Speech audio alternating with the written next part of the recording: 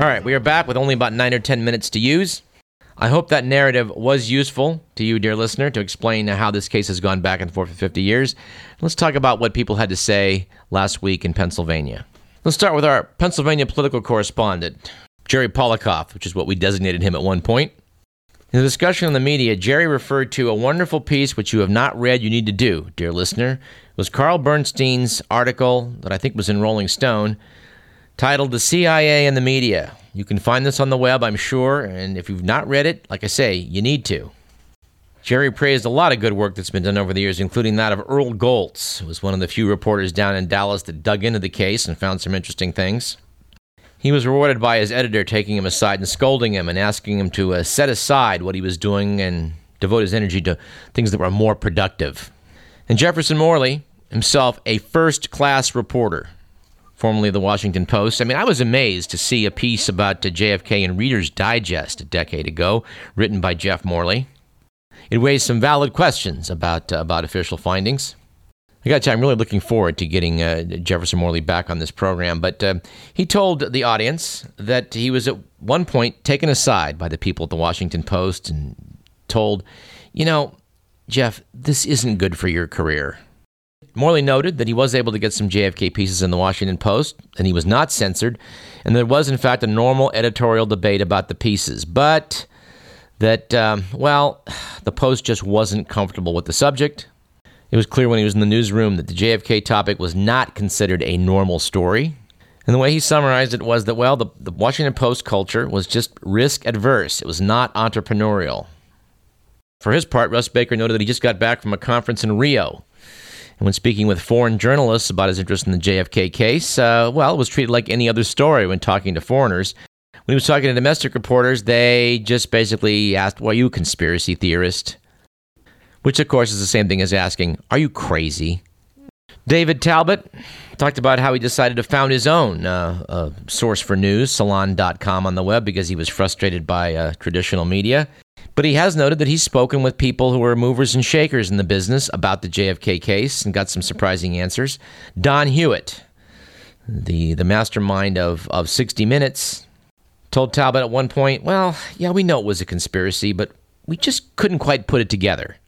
Talbot suggested that even though you might not be able to solve the case, wouldn't it have been worthwhile to have aired some various aspects of what they were investigating? When it was Oliver Stone's time to speak, he decried the fact that there were no young people there. There were, but not very many. And he compared people interested in what happened to John F. Kennedy to abolitionists, people whose passion scared others. Perhaps feeling a bit vindicated, he talked about what Dr. Robert McClellan had told the general audience earlier in the conference. By way of video conferencing from Dallas, Dr. McClellan described what it had been like to treat the stricken president back in 1963. Dr. McClellan refuses to let words be put into his mouth, but clearly when he describes the nature of the injuries to the president, he's describing an injury that is far and away most consistent with having been shot from the front. I was struck by one moron in the audience putting the question to McClellan as to whether, what he had to say to people that said, he didn't have a very good view of the president's wounds and he wasn't really paying that close of attention. McClellan looked surprised and sort of addressed the camera and said, no, actually, I had a very, very good view of the president's injuries from about 18 inches away. And as far as paying attention goes, I would say I paid more attention to that than anything else I ever have in my life. And doggone it, how much time we got left, Mr. McMillan? 5 minutes. Well, we told you at the onset this was an impossible task. It has been, but we got 5 minutes left. Let's keep talking about things. We've talked in this show about how Earl Warren has a deservedly stellar reputation as a governor of California and later as Supreme Court Justice. Mark Lane, in his talk, pointed out how he's often been asked how it is that Earl Warren could have signed on to a cover-up. Well, his explanation is, and it's entirely credible, that Warren was advised that if there wasn't a cover-up here, we were going to have World War III. A lot of people have pointed out the clear trail that seemed to have been constructed around Oswald, pointing to his so-called communist background, and we could do a whole show on that in the next few weeks, and we probably will. But it's worthy of note that Warren was asked by a reporter early on in the investigation, something like January of 1964, about the case, and he said, "You will never get the full story in our lifetime." which is a pretty frank admission from a guy that was about to put together a big whitewash. I was intrigued by the talks given by local boys, Dr. Josiah Thompson and Dr. Gary Aguilar. It's my belief that they have made pretty good case for the fact that the president was evidently struck twice, fatally, within 1 second. Bam, bam. Thompson revealed how, when working for Life magazine back in 1967, he did what the FBI should have done, which was make measurements on the president's body when he was being struck by bullets. He concluded, erroneously, he notes, that under the impact of the fatal shot, he was driven forward momentarily before being driven backward. He now realizes that that is an illusion. Thompson's analysis back in 1967 was considered so good that it was universally accepted by people that thought Oswald did it and by conspiracy-minded people alike. Thompson, in the meantime, to his utter credit, has reviewed the matter and concluded that he was wrong. After getting 2/3 of the way through his lecture, he stopped and said, now I will bring up Keith Fitzgerald, an independent researcher who's correctly deduced what happens. Fitzgerald took the dais and made a very compelling explanation for the fact that although the president is indeed knocked back and to the left, as you saw in Oliver Stone's movie, after that, there's an abrupt movement forward, something that was seen by a lot of witnesses and appreciated at the time. Thompson thought Kennedy was hit twice, first from the rear, then from the front. On further examination, he's now convinced that Kennedy was hit twice, first from the front, from the grassy knoll shot, which matches perfectly with the acoustics evidence, then a split second later from the rear.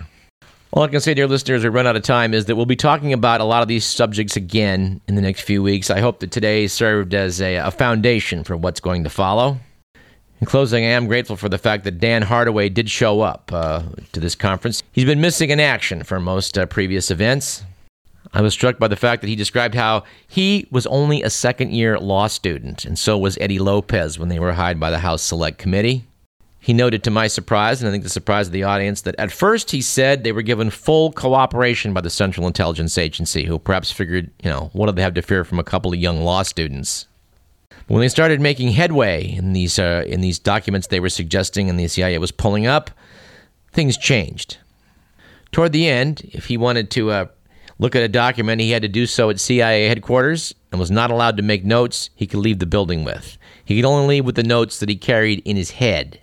He made a list at one point of who he thought were the most interesting people to examine as regards to being the perpetrators in the assassination. He had to discuss that in CIA headquarters using notepads that he would then leave with the Central Intelligence Agency. Robert Blakey, the head of the House Select Committee, was also not allowed to take any paperwork away. So during a break, I went up to Hardaway along with Gary Aguilar and said, Dan, I got to ask you, if I'd been in that room with you and Robert Blakey at the CIA back then, what names would have been on the list? He said the main guy we had was William Harvey. Regrettably, I think we're out of time, but the names William Harvey of the CIA, David Atlee Phillips of the CIA, and America's master spook himself, Allen Dulles of the CIA, are names we will be talking about in the weeks to come. As we close, the punchline I would serve up for future discussions here is that the case was a conspiracy, and the conspirators all seem to tie back to the Central Intelligence Agency. That's just the way it looks 50 years on. Were there mobsters involved? Well, yeah, peripherally. Trouble is, they all seem to have connections to the CIA themselves. We're going to have to leave it there. We will have a more normal show, I think, on next week's program, although we are going to continue to talk about this very topic.